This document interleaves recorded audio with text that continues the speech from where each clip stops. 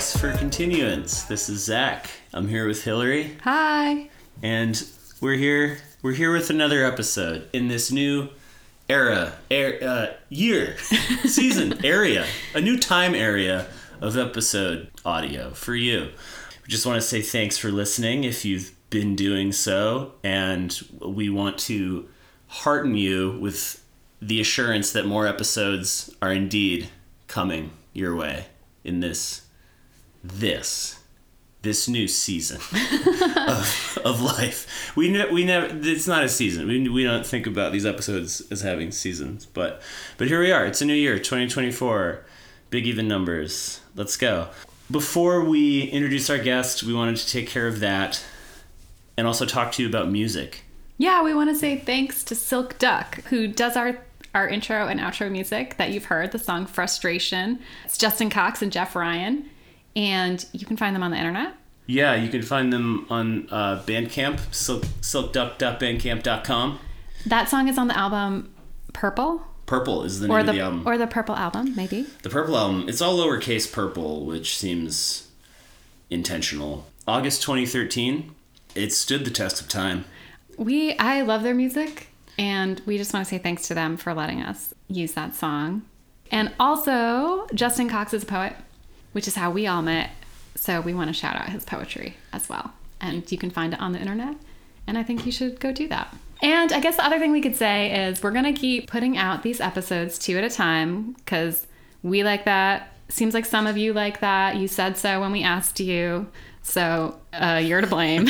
But also, they're just going to happen when they happen, like they have been. It's kind of an unpredictable schedule, but we do have more coming. And I feel excited about the 12 that we've done so far. And thank you to those of you who've listened to them and chatted with us about it. On to the baker's dozen. Yeah.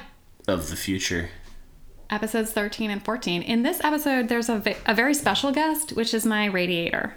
And it's kind of whistling in the background, so I'm sorry about that. You get a little DIY action but it's a steam boiler, and it's like a beautiful, mournful, sometimes cheerful whistle. It's a little forlorn. Yeah, I didn't know the mic was going to pick it up, so lessons learned. Okay. About technology. Yeah. I guess. Yeah, it's an amazing technology if you have a steam boiler.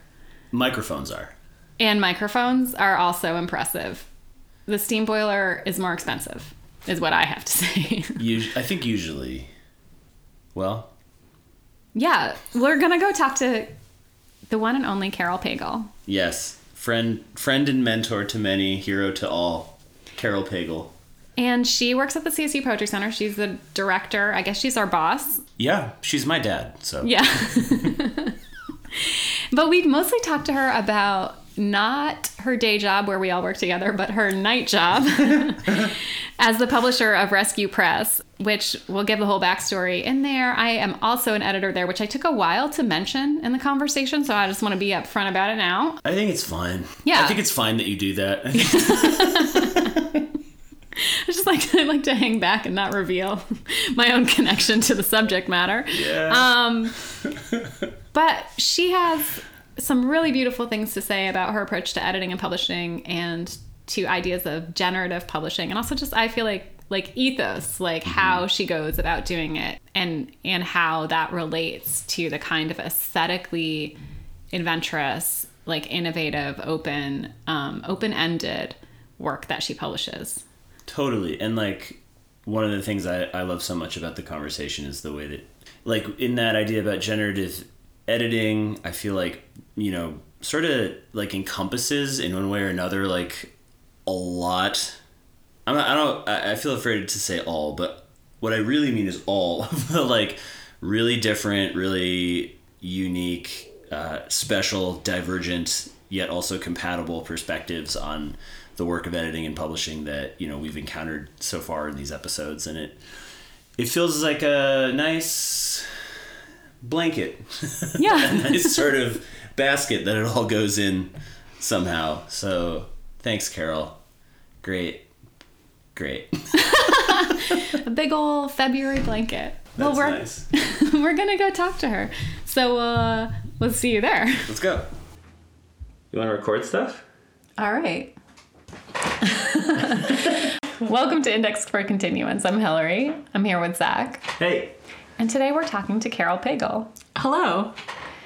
Just for the record, we all work together all day, every day at the CSU Poetry Center. But we're here to talk to Caryl both about her work at the Poetry Center and as publisher of Rescue Press, another small press publishing poetry, prose, experimental, investigative, hybrid works, which was co-founded in 2009 with Danny Kalachi.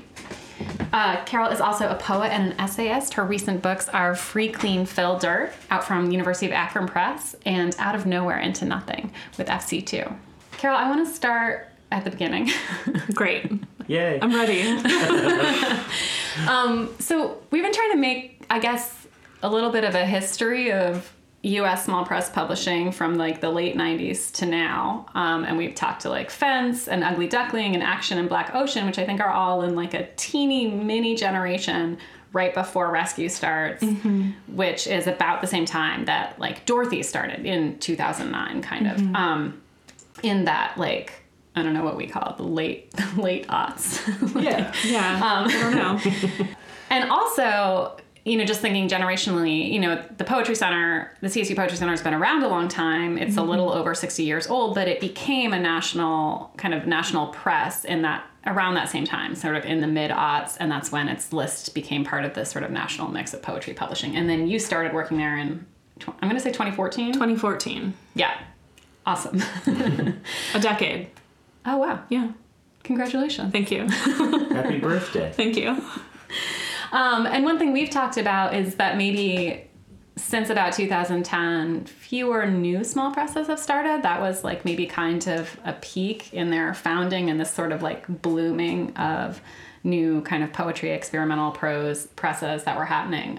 So yeah, I just want to talk a little bit about like all of your work and experience in that landscape, and maybe just starting with like what inspired you to start a press in 2009, and what made it feel like fun, possible, necessary, an adventure.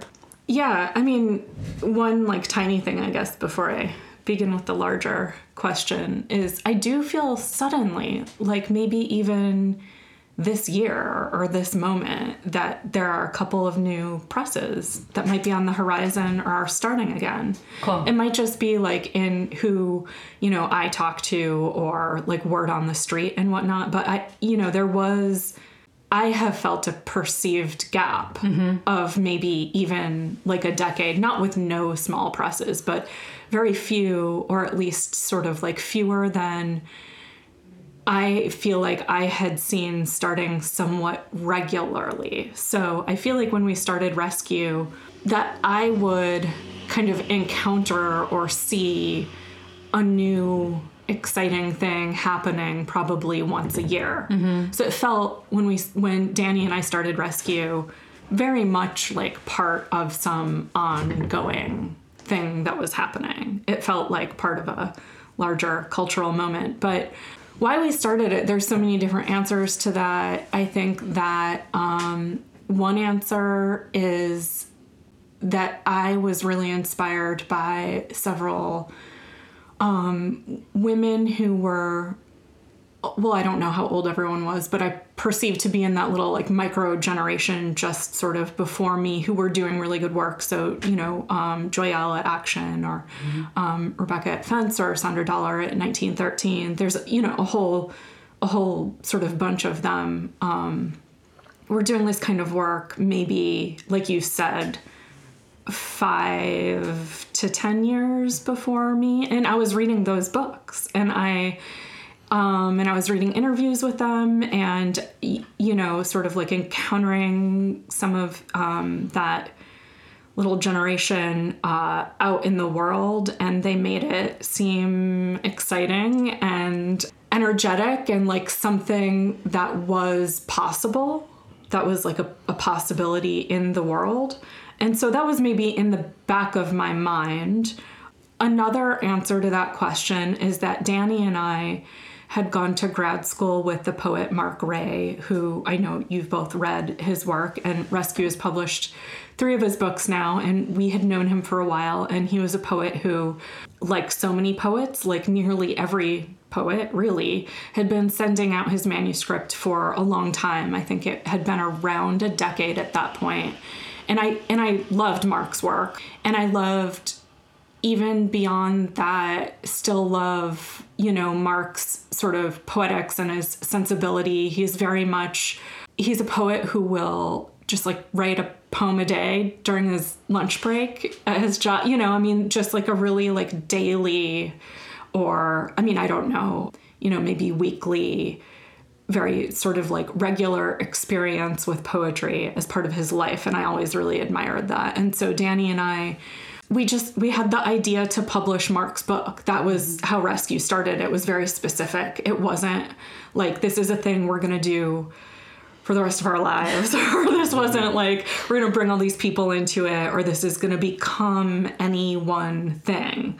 We just thought, hey, we love this person's work. Also Mark had like this big pile of poems he'd been writing for so long, and he would send them to Danny and I was, after a while of knowing him, I was like, I think I maybe have some ideas about how to make this into a book. I wonder if Mark would be open to that conversation. So that was a part of it too. It was like an inkling, like an editorial inkling. Like maybe I could be of use or of service in the context of this person's beautiful work. And another thing that Danny reminded me of recently, I think, when we were talking about how Rescue started, was that the 2 of us had been out to UMass for something. I don't remember. Maybe one of us was reading or something. And gosh, I hope I don't get the timeline wrong, but it might have been around like when Flying Object was starting, or, something around 2009. And I was friends with Emily Pettit, who published my first book, and we saw her when we were out there for whatever we were doing. And a lot of the conversation coming out of that program in that area around that time was just like, everybody was doing something. Like someone had like this kind of journal, someone had this kind of press, someone was starting this kind of series. You both are from that area and are familiar with the kind of artistic energy of that place. And it was just one more sort of thing at that moment that made me feel like, oh yeah, you can just, if you want something to exist, you can just make it and see where it goes. Yeah. And like maybe one possibility that was very real to us is we would publish Mark's book, and that would be that. Then we talked to Madeline McDonnell right after that and published a little collection of fiction of hers and Shane McCrae. And so the 2 of their publications came within a year, maybe. And after that, we just kept finding things. Yeah. And eventually, I would say it was like a couple years in where I realized that we had started a press or something. Yeah. That's cool. So Mark's book was the first Rescue Press book.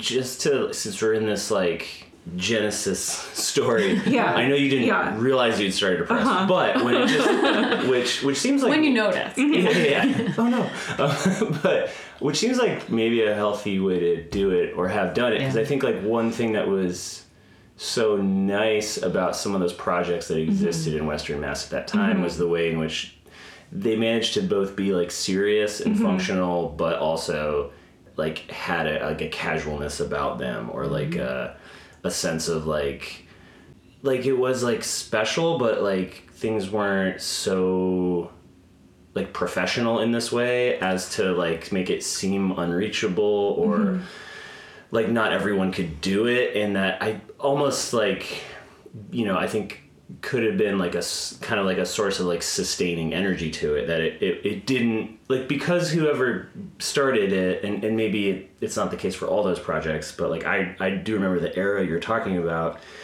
it all just seemed like really cool, and like it could just like go away like in a week. Yeah. But it was like fine. Totally. That, you know? Totally. And it was, you know, I think I had some friends there, and that place is special, but it wasn't only there, you know, that was kind of a moment. And one thing I'll say, like looking back a little bit, is that it seems special because I'm not positive we're in that moment still. Yeah. But that is, I think, a big part of the history of small press publishing in America. Right. You know, like there are many groups or time periods that were publishing extremely, you know, now we would say important historical work in what to those groups of friends and people was also casual and fun and intimate. So I think that's an important quality to remember as we generally are taking things maybe more seriously because of larger economic or, you know, like career reasons, you know, like those things are real. I'm not saying that they shouldn't be, or that we can do anything other than like live in the time that we're in. And yet that it's not like, that's a really important part of small press publishing and its lineage and its histories, to me, is just like fun. Well, it just feels like an argument for just doing things. Totally. You know? Totally. And maybe not, you know, ever be as thoughtful as you want to be. And like, you know, I think there's always a danger when like starting a thing that it could just be like, as so many projects do, right? It could just kind of just be this thing that only lasts a little bit. Or, I mean, you know, I feel like there are projects out there that like come and go real quick because it's actually harder to like do well or to like do justice like by somebody's work. Absolutely. And then it's like, well, oh wait, actually never mind. Let's not be oppressed. But it seems like you don't know going into it, right? And it feels so like impossible to like I feel like a lot of our engagements with like, I don't know, some kind of like literary careerism are like predicated on the idea that like you can make a path for yourself. And then, like, it's not that you can't, but it just seems like the idea that it can all be kind of like planned or like engineered in some consistent way is like not just a myth, but I think like maybe like kind of like toxifying, you know, because it I think also maybe for someone who is like kind of invested in that development or that story, like that could be an argument against doing something.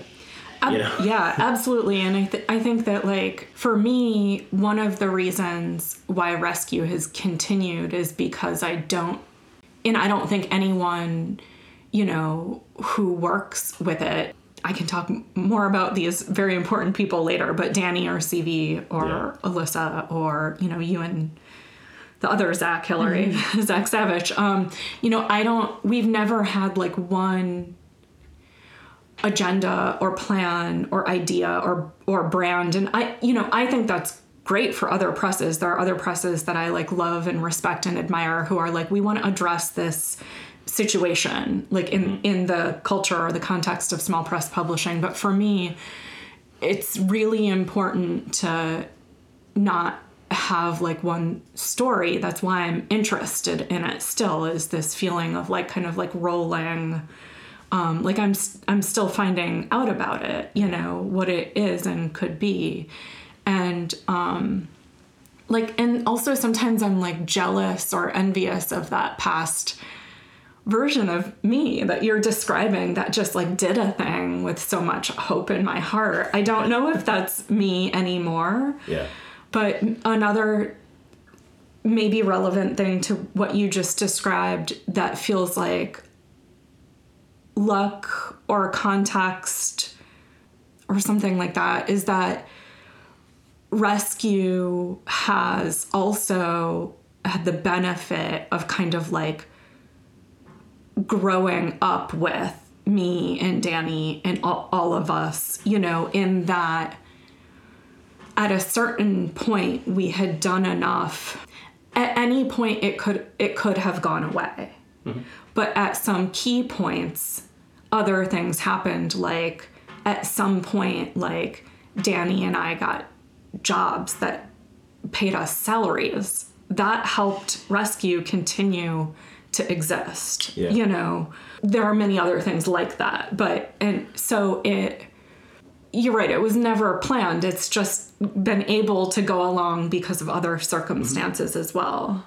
Yeah. I'm curious about, like, so those are, like, things that seem really necessary, but not, like, replicable. Do you know what I mean? Yeah. And I think that, I mean... the playfulness, you mean? It's like you can't make it exist again. You're like you can't... Like, you can't be like, okay, scene, be playful. Right. Mm-hmm. Yeah. Totally. Yeah. Like, you can't force your friends to be as cool as they are or aren't. You know what I mean? Like, you can't make anyone's taste different in a way that affects a conversation that changes how a book comes out. Yeah. Like, there's so much of it, of all these things that, like, are even down to those really, like, granular levels they feel so random. I wonder that, like, towards some of the almost more logistical or like quantifiable things, just like, I imagine at some point, right, like with the first book, with Mark's book, it was like, that so many things are coming from this place of like, this work is great, why isn't it a book? It should be a book. Why don't I make it a book? What, like, and if you don't recall, that would be fine, but do you remember like what you had to do to make that a book? Some of this is, you know, again, if anyone in the universe wants to ask Danny about this particular time, like, he has a really good memory of it in ways that are sometimes surprising to me and really funny. But we did all kinds of things that were ridiculous. Like, we made a version of the book using like Word. And designed it, and then we took it to like Kinko's and used like at that time, like, we had some kind of discount there because one of us was working at this art school. I think this is how it happened. And so we had like a little bit of like a coupon for like a Kinko's. And then we like printed out, we were like, you know, it just was like ridiculous. And then I had a friend, an ex-boyfriend who was good at design stuff, who was in advertising, who made that first cover for us. We asked some people. I remember that Nick Twemlow, Canarium, had existed for a couple of years, and he talked to Danny and was extremely generous about just like, this is what a contract is and like what yours could look like. We eventually figured out we needed a printer. You know, I mean, it was like, we didn't know anything. Yeah. And so I don't remember every step, but there were a lot of really, every part of it was learning. Yeah. You know, Yeah. At some point, I don't remember when, in those first couple years, we did realize we had to like become a business and like pay taxes. Yeah. And it was just like, that was stuff, just like one day we like heard the word taxes and we were like, oh shit, is that something we're supposed to, you know?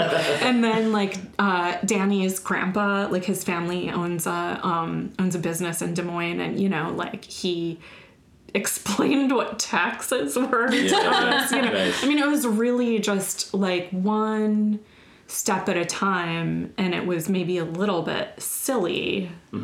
And then we got going, and at some point, I guess we have definitely professionalized in all sorts of ways, but it wasn't like all at once, you know. It's like each step of what we've done has gotten better as we've gone along. I mean, meeting Hillary was a big part of that because she had worked in publishing and she knew and was very generous about just like some business-y sort of conversations. I don't know if you remember any of that. I don't remember doing anything useful. I don't think there was even like one thing. It's just like the more we got into it. But I mean, you in particular just had like actually had a job in publishing. That's true. You know, I started and ran a press for a long time without ever having done anything. So you know, and other people we would meet, we would just ask questions, you know, but for some, it didn't feel, I don't know. It's all been a process, and it would be hard for me to even pinpoint how we learned everything along the way. Yeah. I mean, I guess I should account for my, like, it would have made more sense if I said I also am an editor at Rescue Press. Correct. No, it's cooler to say that. Yeah, No, it's better. yeah.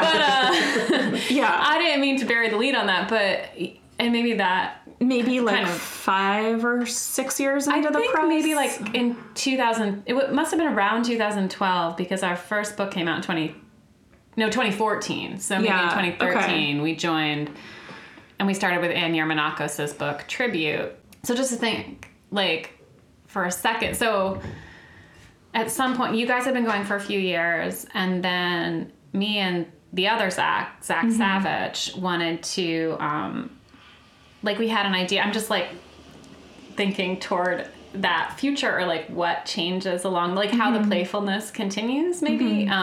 Like we had some idea that there wasn't a space to publish these kinds of open, I guess it's called the open prose series, but it was an idea that it was like what people were writing projects that you couldn't cleanly assign a genre to in prose, right? Like it was an essay with some fictional elements, or like fiction that included documentary material, or that was really interacting with journalism or with archival material, you know, or that was like maybe in a space that we now has become more identifiable as a lyric essay, or everything that gets called like hybrid, et cetera. But at the time it felt like there weren't a lot of places doing that. So that was our impetus. Like it was something you were interested in.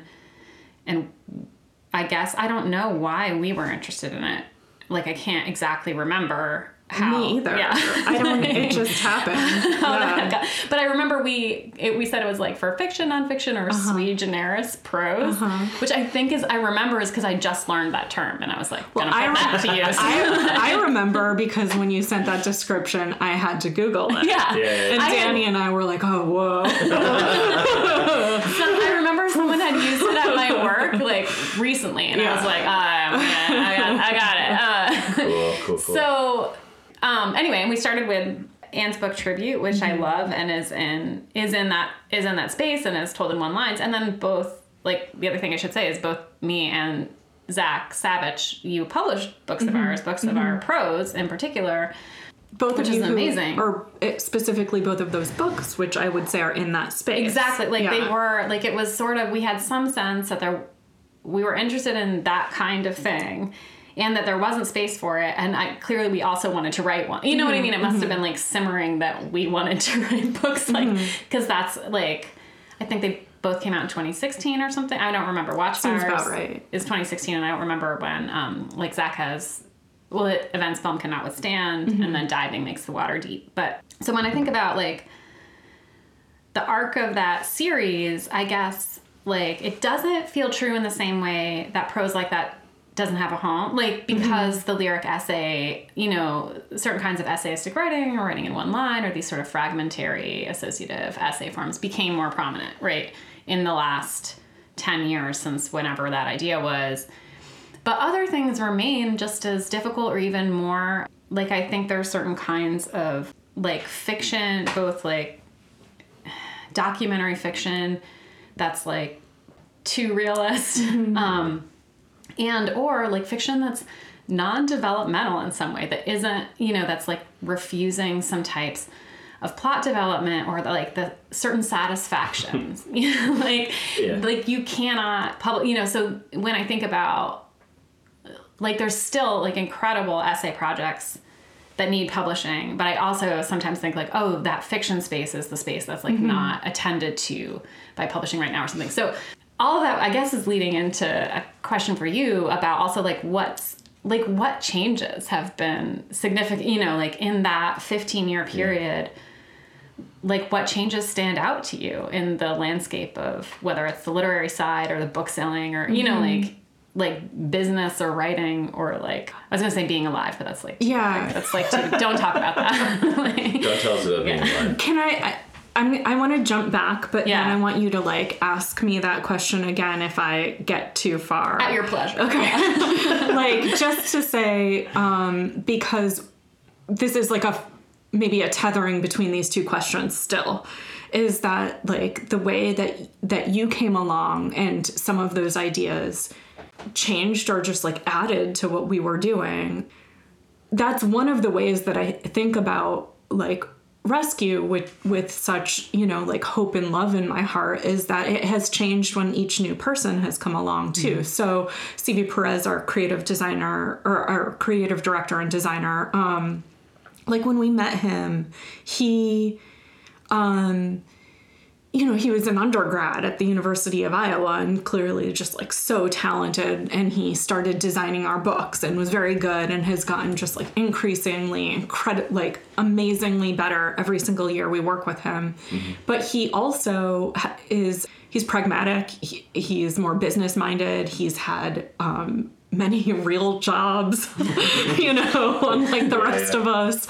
Sounds great. Yeah. He understands things about like sales and websites and just like, I mean, he's such a huge part of what we do. And, you know, and we couldn't have known that when we met him. We weren't out there like looking for someone who could have a little bit more of a business mind or a little bit, know a little bit more about like sales and marketing than us, or, you know, like he has grown into all of that as well.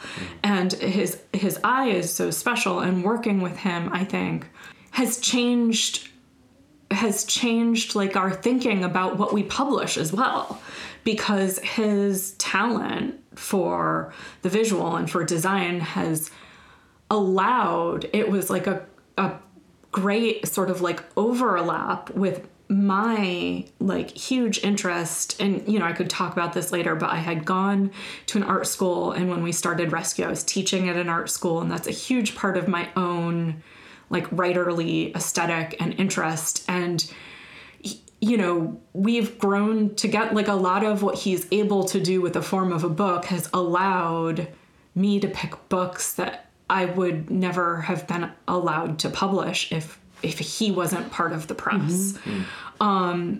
Alyssa Perry is also an editor at the press, and she came along. I like how it sounds like they're being born. I know. She was born. Yeah. She came into my life like 2013, I think, ish. And, you know, she's had such an influence. My conversations with her, her editing, her attention to detail, you know, she started off doing more like intern work, and, you know, now she's an editor at the press and working on projects. And she's like her ideas and the way she approaches bookmaking has changed what we are. And so those are just, I guess, some like personal rescue changes. And that's why, you know, like it's exciting to me to think like, what will it be in 5 years because of who we meet or how the structures of what we do change together as like a group. How has like everything changed? In a really, I guess in my mind, the first thing that it goes to is that we're doing an open reading period right now. So anyone out there, feel free to send us. This won't come out in time. Yeah, your work. Yeah. You missed it. Yeah. Anyone out there, we're done. Better luck next time. Yeah. But, you know, we've gotten the first couple hundred submissions already, and it's an open genre reading period. And I haven't really started reading in earnest yet for this, but I've, you know, just like peeked at what's coming through, and I can speak to the last open reading period, which was 2 years ago, and you read some things for that too. Yeah.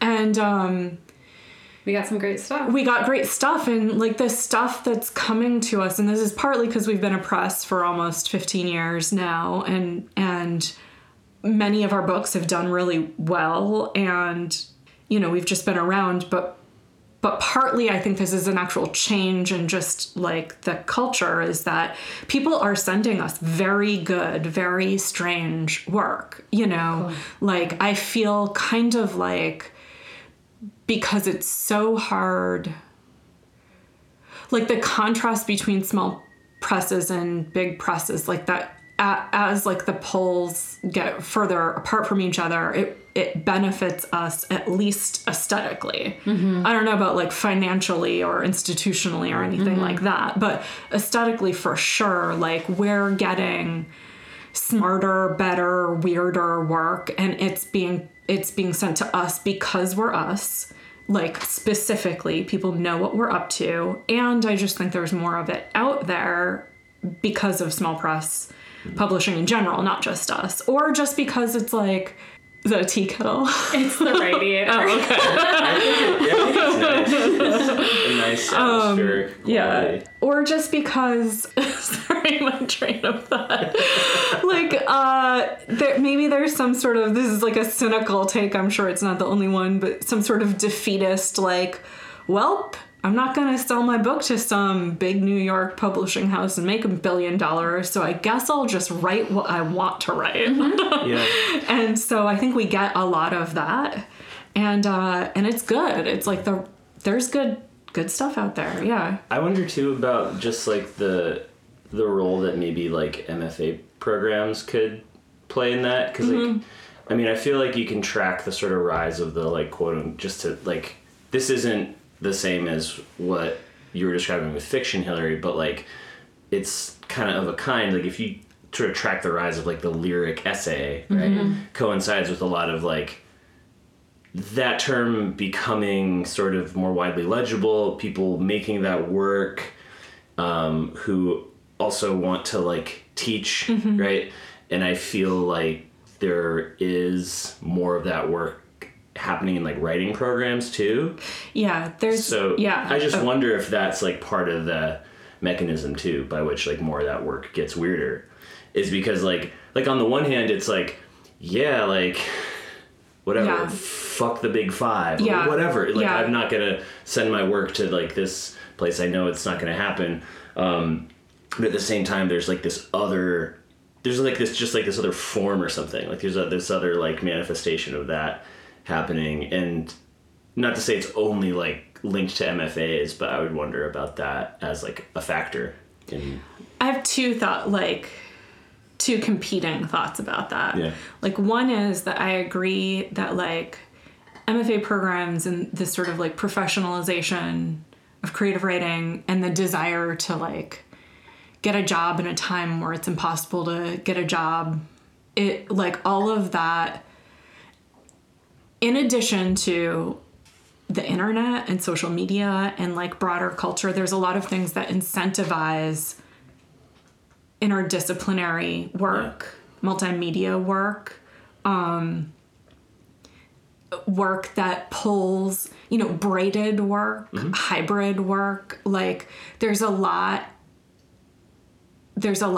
going on, and so there are many kind of reasons to be good at more than one thing, and or to be pulling from more sources. Like I think there's a greater understanding on the part of a reader of like a non-linear text or like a multimodal text, and that's become a part of like pedagogies, and like I think we're all more like fluent in that kind of thinking. But also at the same time, I think that some work coming out of MFA programs could stand to get weirder. Like it's weird. I also feel like the opposite is true. Like given all that and given the wealth that Rescue has, there, like most of the rest of the world is more, little c conservative writing wise than I would think it would be right now. Yeah, right. That's not exactly a judgment or anything, it's just like a perception. Totally. It's just like curious, because like it's just funny to think about a possibility for like a certain brand of like quote unquote chaotic or like hybrid thing that is more legible. Yeah. That that therefore is so because it translates into some like potential like learning objective or ability to fill like an institutional need in a place. Which is like just to say that some rejection to like one form of like literary professionalism doesn't preclude another one, you know, which I guess I feel just interested in that situation because it's just like more complicated. You know what I mean? Like, even like the term like small press, right? Like implies some kind of binary that exists between small and large, and actually like there's like a lot more going on there. So that's kind of like a situation where that's very much the case. And you're totally right? Like I think like one of the most like disappointing things out there, right? Are like you read the about page for some press or some journal and it's just like, you know, everyone whatever, people want the best and whatever that means, but like, you know, like this word weird is like all over the place, like you're weirdest, you're strangest, and it's just kind of like I've seen the stuff you guys are publishing. It's actually not. Is that the weirdest thing that anybody sent you? Yeah. And maybe it's just that's what the submission pool was. But to your point, I mean, it's like, it's interesting to see it evolve and to see like what is like perceived to be strange or perceived to be weird versus what like is actually weird is often less legible than what you can even quantify as weird. Did you know what I mean? Like it's just like it's so much deeper. Yeah, absolutely. And it takes for it to really be weird. It is actually a risk to publish it. Correct. Yeah. Because to be publishing weird work means that not every book is going to find the audience that you wish it would. Absolutely. And so you are actually unincentivized if you care about sales or you know, classic, which you know, luckily I don't. I think just thinking of like art seems that, you know, that like the version of it that shows up or becomes more predominant is the like more stable, like less weird one. You know what I mean? Like where it has some of the qualities of what you would call weird, but it doesn't do weird at you. And I guess this is part of back to our Rebecca Wolf conversation where we tried to pin down what weird was and the difference between being weird. I forget what the other. But it was like weird and cool. And then there's like the weird that's like cool, but then there's like the weird that's like uncool. And like everyone wants to be cool. Everyone wants to be weird and cool, but not weird and not cool. But if you really want to be weird, you have to be and cool. You have to be willing to be weird and not cool. You have to risk true uncoolness. Well, you know, and I think I add another word to this that feels relevant to me is I think that when I think of the weirdest stuff I've published, the reason it's a risk is because it's difficult. Yeah. Because people haven't been taught how to read it yet, because that is the book that will teach them to do it. And so they have to be willing, a reader has to be willing to be in some amount of difficulty and uncertainty. And that, to me, is weird and cool, but I think it's uncomfortable for a lot of people. And again, I'm not like judging that. I don't always like feeling uncomfortable in certain experiences in my life, but that at the end of the day is what it is it's harder. And I think it like what you're saying, you know, particularly if we think about the forms of the essay that have been kind of on the ascendance, you know, and the like forms of a braided essay where you know, we can all like picture the form. I've written a bunch of them myself, so no, I'm not picking a fight with it. Come at us. But it's like, you know, to your point about difficulty, I think what is really exciting to me, and I'm going to go ahead and say to you, about that form is when you think about something in a new way, because those, you know, putting those different subjects or modes of thinking next to each other, like generates new ideas and new sets of or exposes relationships among things in the social, cultural, political world that you hadn't thought about in each other's context, or puts people's personal story kind of in a like intimate like dialogue of some kind, or they're reading the world through an aspect of their story, or their life through an aspect of the world, you know, like it's creating a new set of thoughts, like versus, you know, sometimes you can read a use of that form where you're not, it's like doing a kind of a good job, you know, like, but it's all things you've thought already, you know what I mean? Like it's just sort of putting some thoughts together or something, but you didn't like have a new thought about those subjects while you read it. They were just there. So I think it's obviously that what I just said is a totally like subjective, you know what I mean? Like that's just any critic or reader would have a different idea of which books fall in the first category and which books fall in the second. You know what I mean? Like that's just like up to your interpretation or something. But I think if you're, you know, like maybe we all picture the books where you're like, something happened while I was reading it that was like a new thing in my brain, like it changed something about my understanding of history or of interpersonal relations, you know, like something happened. And because of that, it's not necessarily, you know, it's not assimilable, you know, you can't be like packaged or, you know, like it's just, it's unfamiliar. Right. So, yeah. Well, and that's such a good sort of like introduction to like something that I'm going to agree with you. And also just sort of add on to that by saying like one of the ways I know I want to work on a book is when the form of a book isn't even enough for it. So like it expands beyond the boundaries of what I know it will ever even be once we're done with it, if that makes sense. So it like a book that makes me have to continue thinking about it and puzzling it over and figuring it out, and something that has the potential to not be kind of resolved actually.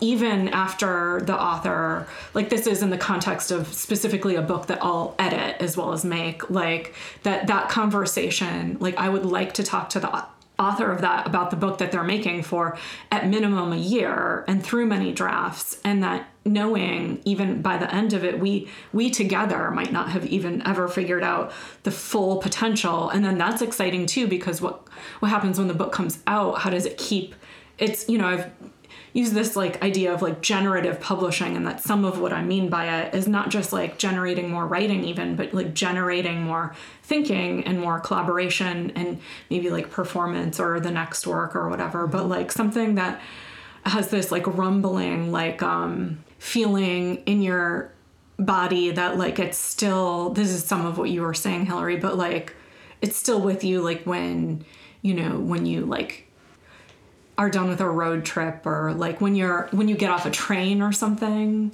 and like the feeling of the thing is still with you even though it's over. And that's like maybe I'm getting outside of like the genre conversation, but because this can happen in a variety of different ways in a book, but that exciting possibility, this sense that like something's so interesting it's not actually going to be over, like your task together is already impossible.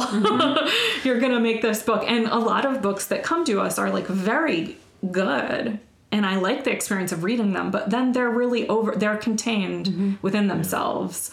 And that's, many of my favorite books are contained within themselves, and I'm glad other people work on them and publish them. But I think that like something I can be in, specific, Rescue and Me, is like a willingness to like be in something that is less like finishable or something like that. I don't know. Which is like, these are ideas, you know.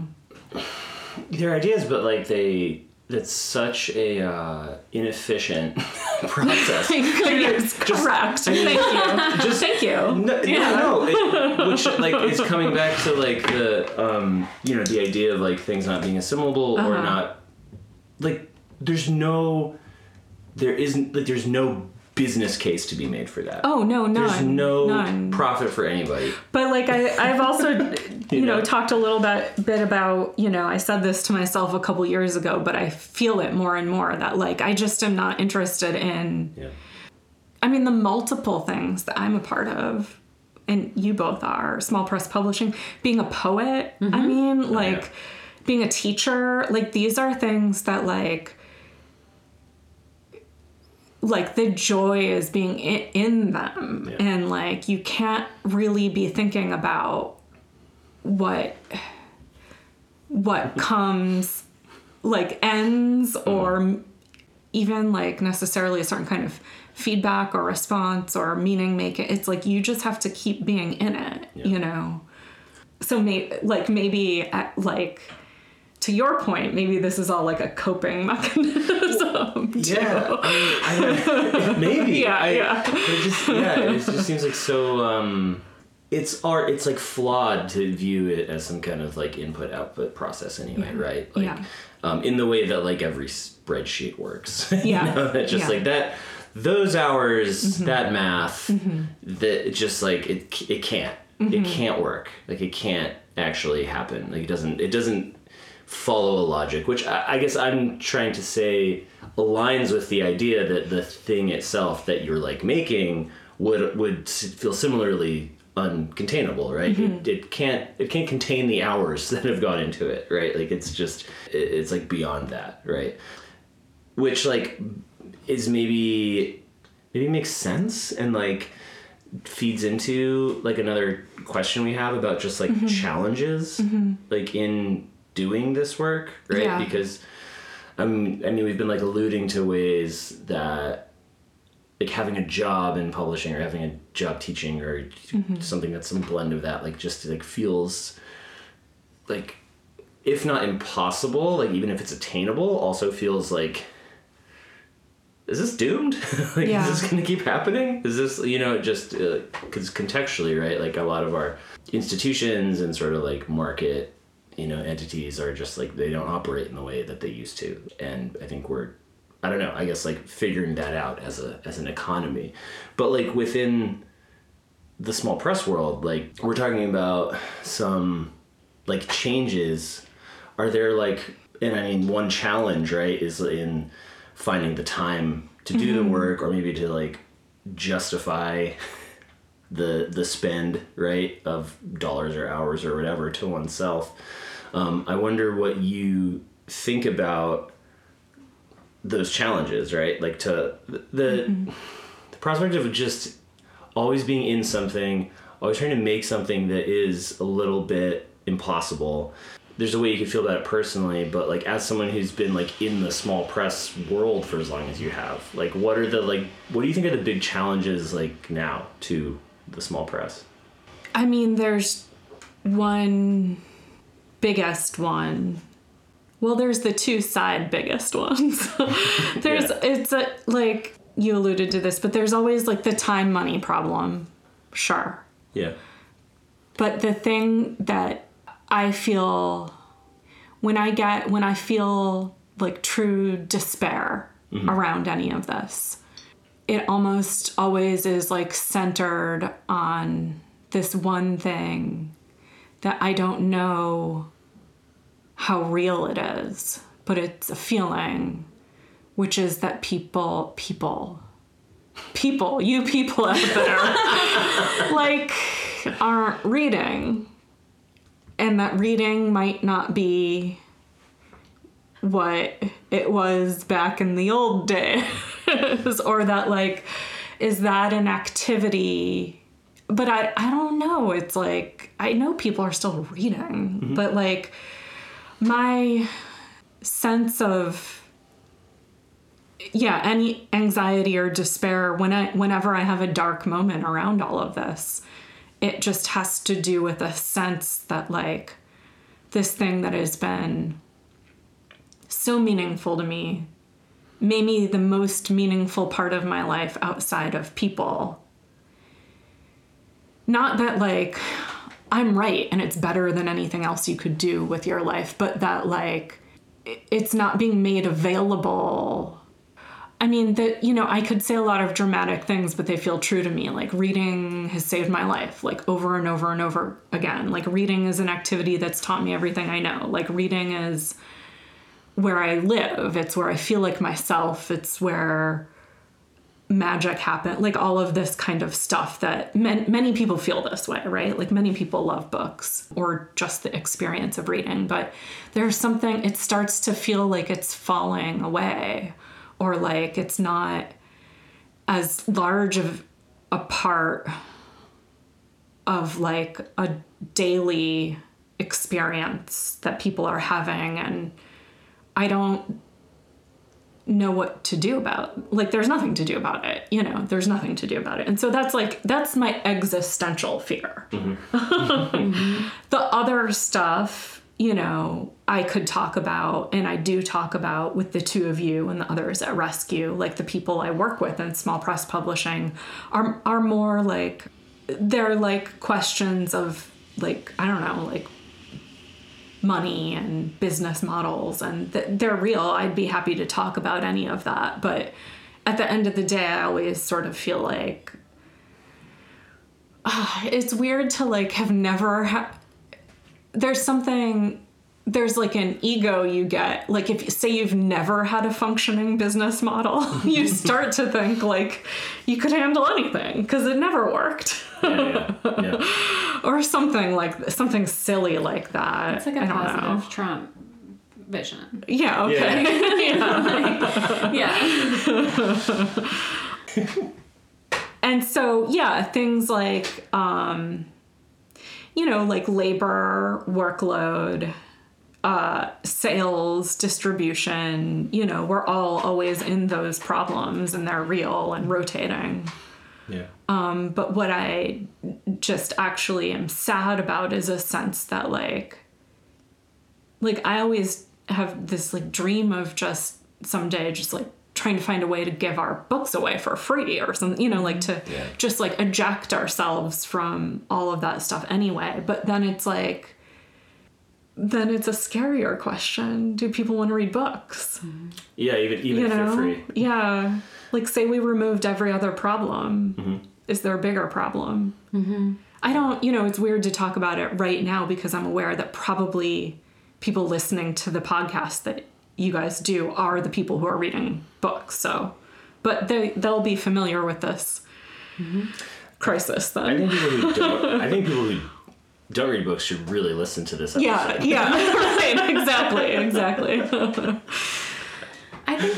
I have this like big chewy question that I feel like connects to some of this about like the word professional, which like Zach and I were like mulling over last week or the week before, and I've been trying to write an essay called Professional at the End of a Profession, which I feel like is like kind of what we talk about in relation, you know, to higher ed stuff that's happening. And you could also think about some aspects of publishing that way, you know, like that sometimes it feels like these cliffs are ahead, you know. But, you know, I was thinking about it in relation to these ideas about kind of openness, responsiveness, playfulness, casualness, you know, like, which I do think, like, when I think of what I love about the figure of an editor or the work of an editor or the ethos, it has this beautiful casualness, you know, like a sense that both you are going to have to make a big decision or like house something and you just have to do it. You're there, you have to do it. But also that you're like, people are going to like lose their minds at you. You're going to stay kind of casual, you know, but also that you respond to that, you know, you're kind of trying to see what's out there. I think the other week on the phone, like Caryl, I accused you of being like a node through which all literature flows. How dare you? And I think that's like part of it. It's a sense of, you know, like the word professional comes with a sense of training and disciplinarity and structure, and that you've been trained into a set of practices, and that there are best practices, you know, which obviously there's ways to relate that to a sense of openness and responsiveness, but there's also kind of a push-pull there, or a sense that, at least in whatever our context today, it feels like the word professional drags in this kind of like corporate, so, you know, it's like, okay, like you're wearing like the Hillary Clinton power suit, like, you know, like you're presentable and you're going to be considered a professional and get that kind of recognition and visibility, etc. And then alongside that, we have all of these, at this point, like 20-year-old debates about like literary professionalization. Like, our MFA programs running in literature, like, did it ruin small presses when they professionalized or they went into institutions or they tried to get the recognition that big, you know what I mean? Like these, like starting in like the fence wars or whatever of the early aughts and continuing into today, but it maybe like overlaps a little bit with concerns about reading. Cause like one set of reading concerns is about like social media and commodification, you know, like the sense that people might like perform having a relationship to a text rather than having or being able to have this other kind of relationship to a text that's more personal, like intimate, all of those things that I think are to you what you're talking about when you're talking about the, sorry to sound cheesy, but the magic of reading, like the transformative potential of reading, which cannot or maybe should not be commodified, which is why you want to give all the books away, but I guess, so, like that sense of like, what is professionalism at a small press, which is not a commercial thing. It's about learning. It's about making. It's about kind of openness. It's maybe it is wanting to be casual, but also so many small presses fall apart along kind of lines of like, what's a professional structure that can work over time? Like, how does work get divided up? Like, how does money happen? Like, who has the power? Like, how do you like keep going without any institutional support? If you get a little institutional support, then you have to keep it, and you have to like kind of like be related to that, so I guess I'm just like curious, like what positive, to me, I'm very inspired by your relationship to professionalism. And I'm just curious how you have, like, what positive value you've created in relation to that word, or like what's the positive potential of it, and how we think about the professionalism of the small press. Okay. I like this question, but as I like go, feel free to jump in and remind me of parts of it. Oh, I don't remember that. Okay. Yeah. Okay. So yeah. like, I'll just start with one.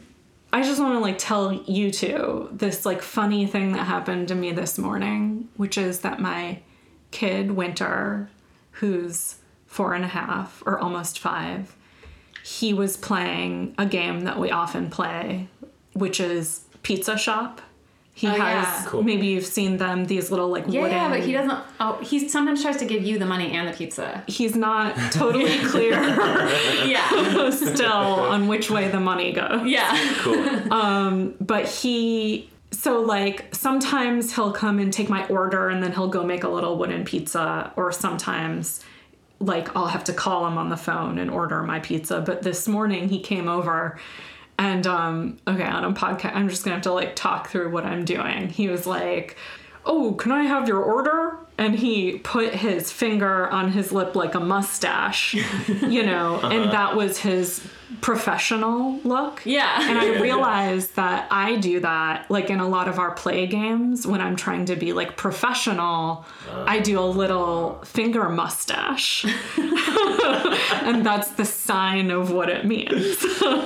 And so that's one thing that I realize I've taught, I've taught my child. Professionals have a mustache. Is that professionals have a mustache. And that, as you both know, is like a huge conflict and like difficulty in my sense of professionalization. Is that the patriarchy is real, and I've struggled occasionally, too often, with some gendered relationship to that word. I think that not as much at Rescue as at CSU, which is part of an institution, have I wrestled with it. And I think that there's reasons for that. And not so much, I would say, exactly... Well, whatever. I won't go into all of that, but I'll just say that, like, people, I think even maybe more, especially when I was starting in this line of work, maybe it's reasonable given all I just said about not knowing what I was doing, but I found that often authors had an idea in their head of who an editor should be to have any sense of like, and they wanted that person to be an authority figure. I think that they wanted them to have a finger mustache. And I think that they wanted they had a vision of what their editor would look like. And I think not only was I not that, but I didn't act like that. And I still don't. Like, I really resist like telling people what to do. or have tos, or like, this is the way it works at the place where I, like, and so increasingly, I think, like, thinking through some of those difficulties, I think my real relationship with professionalism, gosh, and this mirrors my experiences with teaching so much too, is that I feel like I became a real professional when I understood that the things that made me different were my strengths, actually. And that for me, I feel the most professional sometimes when I'm like on the phone with an author for the third time that week, talking about just like something they're nervous about in their life, and it's like, that's not like, what people think an editor is. They think it's like, change this comma or it's not going to print or whatever the hell. It's like, I think that for me, it's about like being in relationships with people, and the text is being like a site of that relationship in a way, and a potential to invite other people in. And it's like a form that has to do with like being in a process over time. And it has to do with like being like, I think if you were to talk to any author I've worked with, that the authors who do have enjoyed their experiences, like, I don't even necessarily like know obviously what everyone thinks. Again, it's like teaching, but I think that the people who do like me do because I'm like willing to just like be a person actually for like pretty extended periods of time, and to like talk about more than just the act of like, more than just even the sentences or the development of the text, but like how being a writer like exists, how it makes you feel, or what it's for in the world, and like what the book can do and what they should do next and how they got there. And I don't know that, and I like that stuff. Like, I am very interested in being kind of like in it with someone. That's such a weird answer to the idea of professionalism. I don't know. Well, Yeah. But I guess I'm just thinking, when I think of that word, I'm trying to think of like my strengths. And I think that they're maybe not what other people would think of when they think of that word. Well, I feel like it's like pointing to like within profession, like the idea of the professional or professionalism. I feel like there's maybe a helpful distinction to be made within it, right? Is like, it's a word that like I often use in like a negative context. Me too. I feel hostile toward, but at the same time, if I like am doing my life or like collaborating with someone on something, often the things that will frustrate me are some like lack of professionalism or something, right? And whether that's with teaching or like a creative project or an editing thing, whatever it is. I think it's funny because I think that like listening to you talk about that, it almost feels like the forms of professionalism that are like meaningful have to do with just like care. Totally. Like, how much do you actually care about this? And like, that is what motivates you, and when I just say anyone, to like make a plan, to show up on time, to try to present this to someone else in a way that could be helpful, versus the professional that is this non-conversational, well, this is how it's done, this is how we do it, I'm in charge, and my professionalism is in the interest of continuing to be in charge. Yeah. I mean, I never really think I'm in charge or have no desire that, well, but also, okay, so it's connected with the things that you're saying, in that like, maybe I should say, I do feel like I'm professional in, like, I forgot about like just the work. Like I hit my marks, I make my deadlines, I keep the spreadsheets, you guys have seen my to-do lists. Like, I guess I just think like that's the work of it. Like, that's the work that I do every day, all day long. And like, if I organize things, I set up templates, I set up calendars and guidelines and best practices. And I feel like that's the form of the work that we get to work in.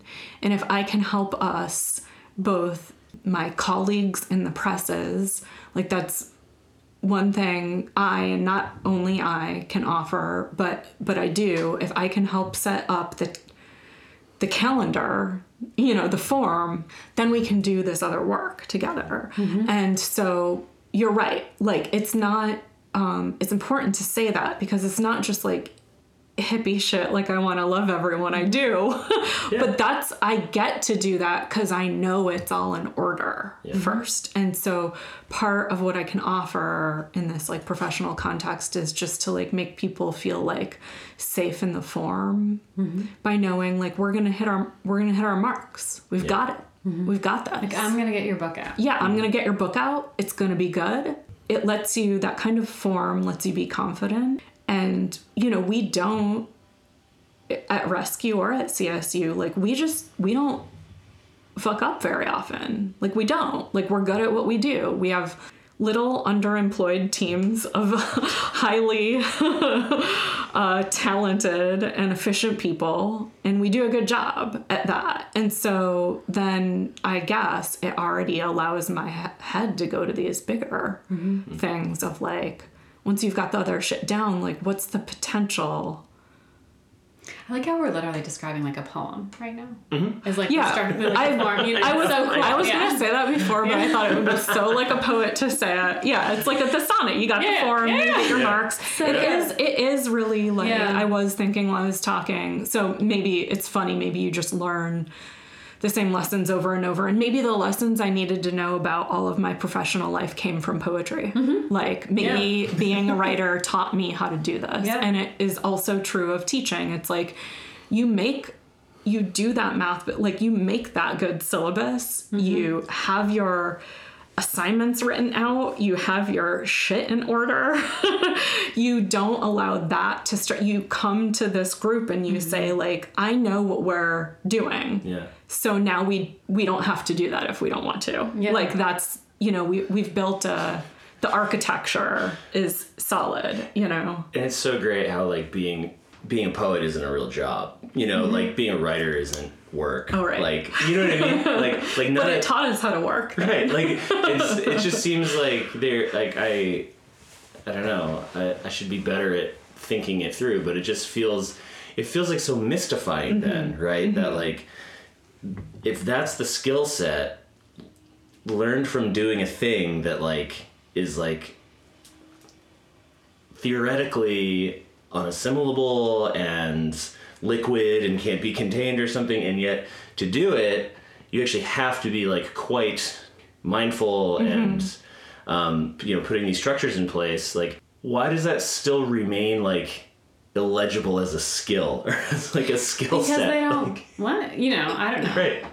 Yeah, no, you're right. Like we should go don't want to like all the the deans the whole world over and be like, poetry will actually make us better accountants.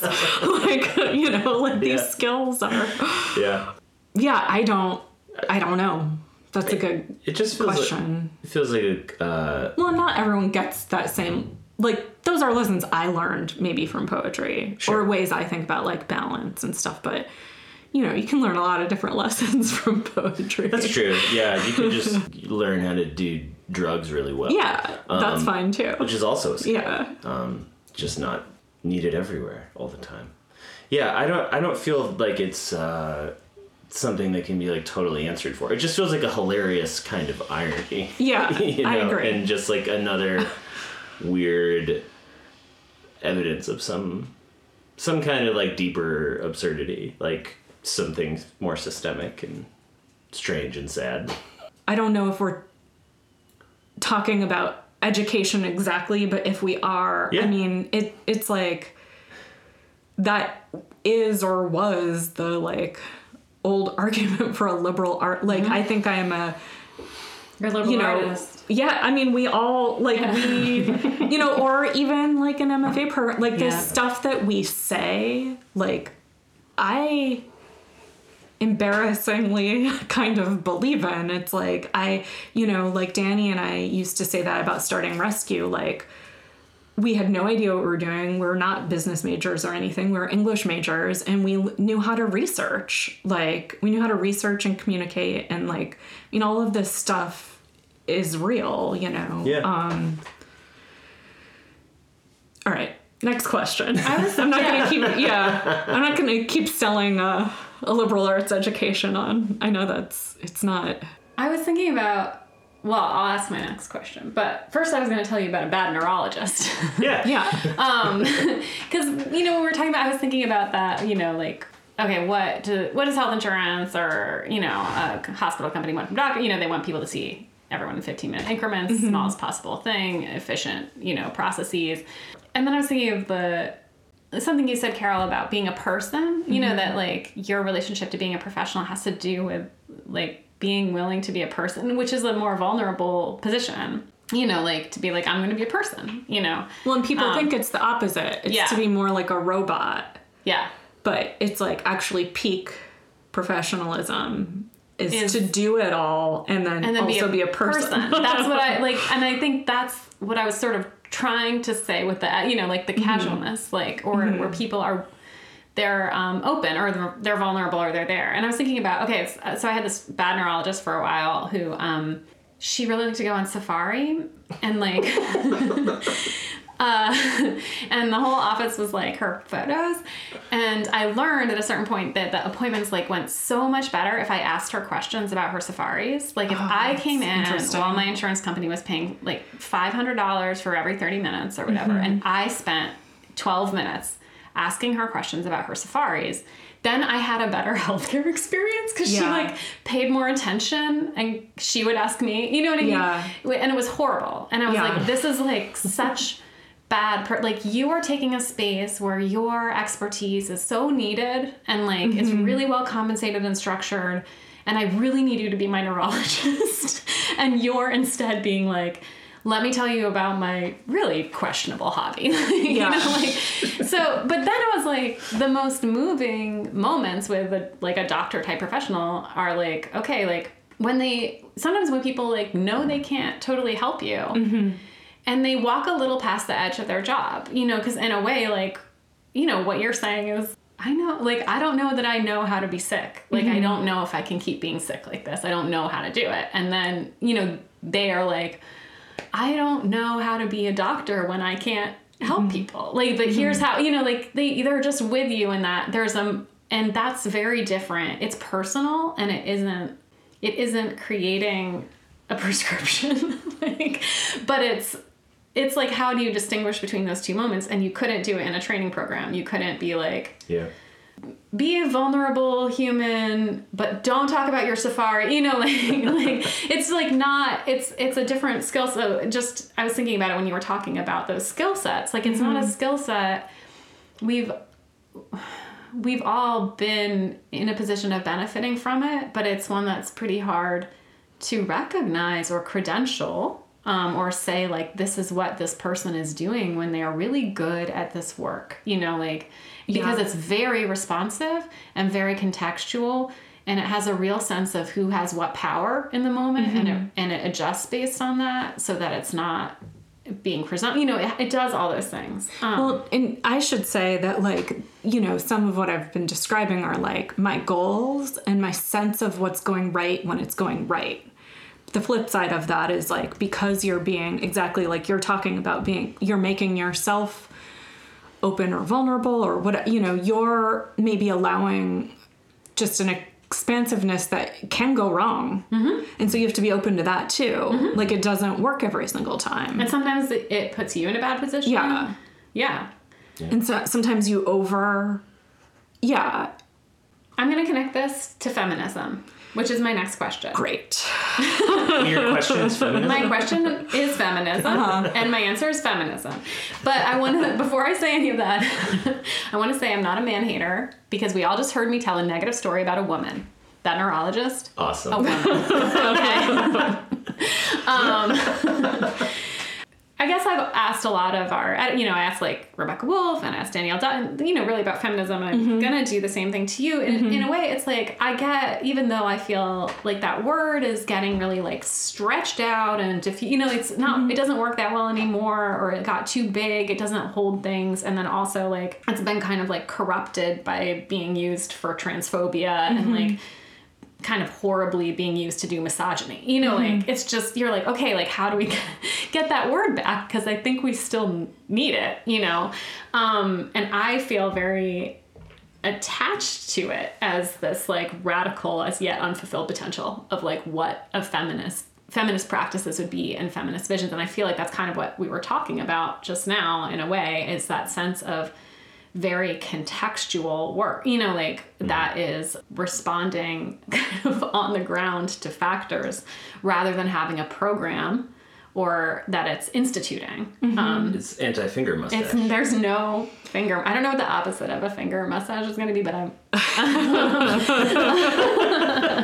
Work on that. We can all think about that digital adventure. I just wanted to ask you about being a lady, or like. Maybe, I think a question I asked Danielle, and I'm curious to have your answer, was about whether there were moments in your work that felt particularly feminist to you. And also, though, I want to ask you about, like, what is our feminist mission now as writers and editors? Like, it sometimes feels like, well, this is just my opinion, but I'll give that as a starting point. It's like, sometimes feels like it's supposed to be over or something, because it's true that most people who work in publishing are women, but not most executives or just, you know, and most readers are women, you know, like that's who the Big Five is mainly selling to. So there's a sense where you're like, why would publishing need to be more feminist? But then I think it really, really does. I don't know, need to be. Anyway, so I guess I wanted to ask you, like, what that word means to you, you know, what feminist visions or orientations you feel yourself having now, and if there's moments in your work that you're like, that's a feminist moment. I guess the place that I think that, like, there's a lot of different answers I could give. The place that comes to mind immediately, or that I've, like, settled into, is probably the least visible, but I think increasingly the most important, and maybe it's just a reiteration of some of what I've said, which is, like, making a space that feels, like, equitable for the people involved. So that means, like, trying to, like, listen to everyone that I work with at both presses, trying to have everyone have, like, important, like, roles and strengths and opinions. It means trying to, like, not have a certain kind of hierarchy with authors, to really go into it with, like, a collaborative and generative spirit. It's all this, like, formal stuff that, like, I find my feminist practice most successful when it's most intimate. I don't know. And when it's most about, like, forms and interactions and communities and, like, working and thinking together on the problems of literature. Not to say there isn't, like, we also publish books with feminist content, you know, and I have, like, feminist points of view, like, that I, you know, spray loosely all around my life, you know, but who knows what any of that does, you know. It's also being a model. One of the most successful, like, feminist things I've done in my life is, like, running presses, like, with you, Hillary. Like, it's not just one of us doing this work in the world, but, like, together. I think that's a real threat, as we've seen in a lot of different contexts. Our ability to do such high-level work collaboratively and together and for so long and in so many different contexts, I think is powerful. you know, I can't say how, but I know it is. You know, that's not like a model that I saw a lot of in my life.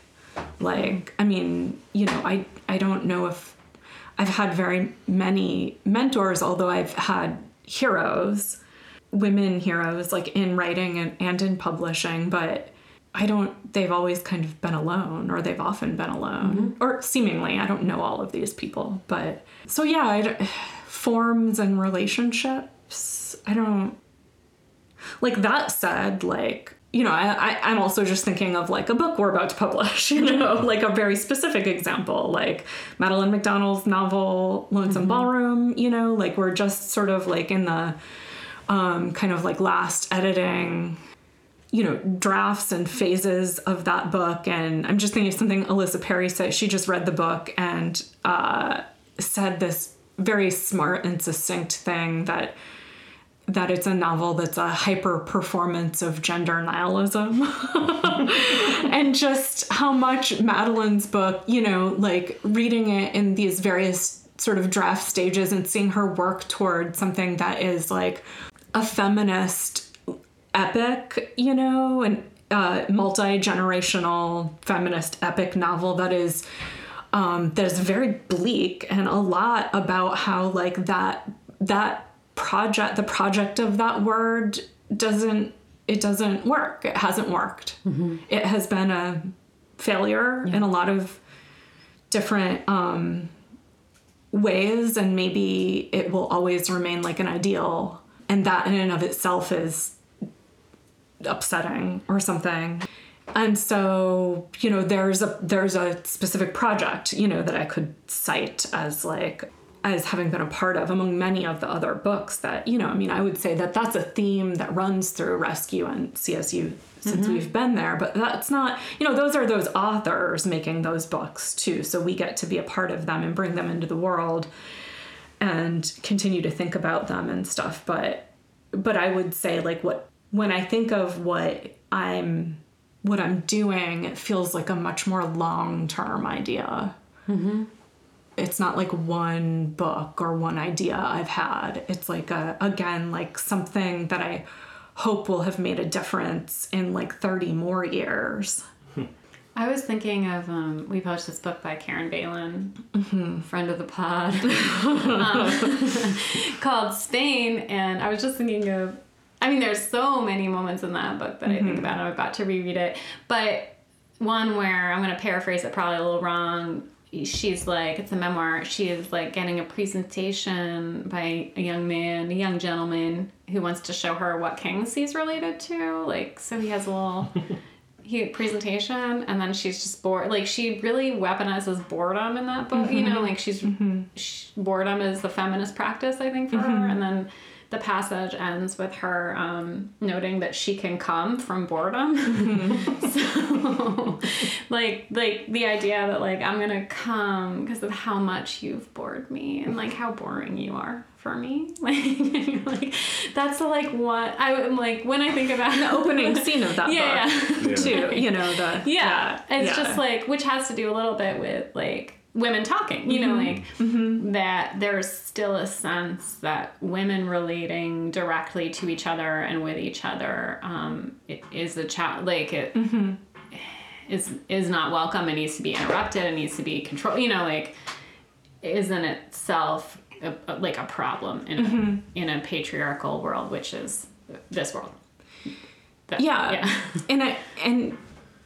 And sort of like in addition to having some of that and doing some of that, there's also like this sense of like, how can you help contribute to making a space for it even when it doesn't involve you? So like, can a small press or can the act of making a book, like both like tethers someone like Karen Balin or Madeline McDonald to like their reader, like it's opening all these doors for people who read those books. But then also like, how can Rescue, for example, be sort of like an energetic, like living space where it's not just like I get a book or you get a book and we work on it and then we publish it and then it's over. But it's like, this is like a set of like dynamic relationships that we can help like host or something, but that we're not in charge of and don't have an agenda for. And so like,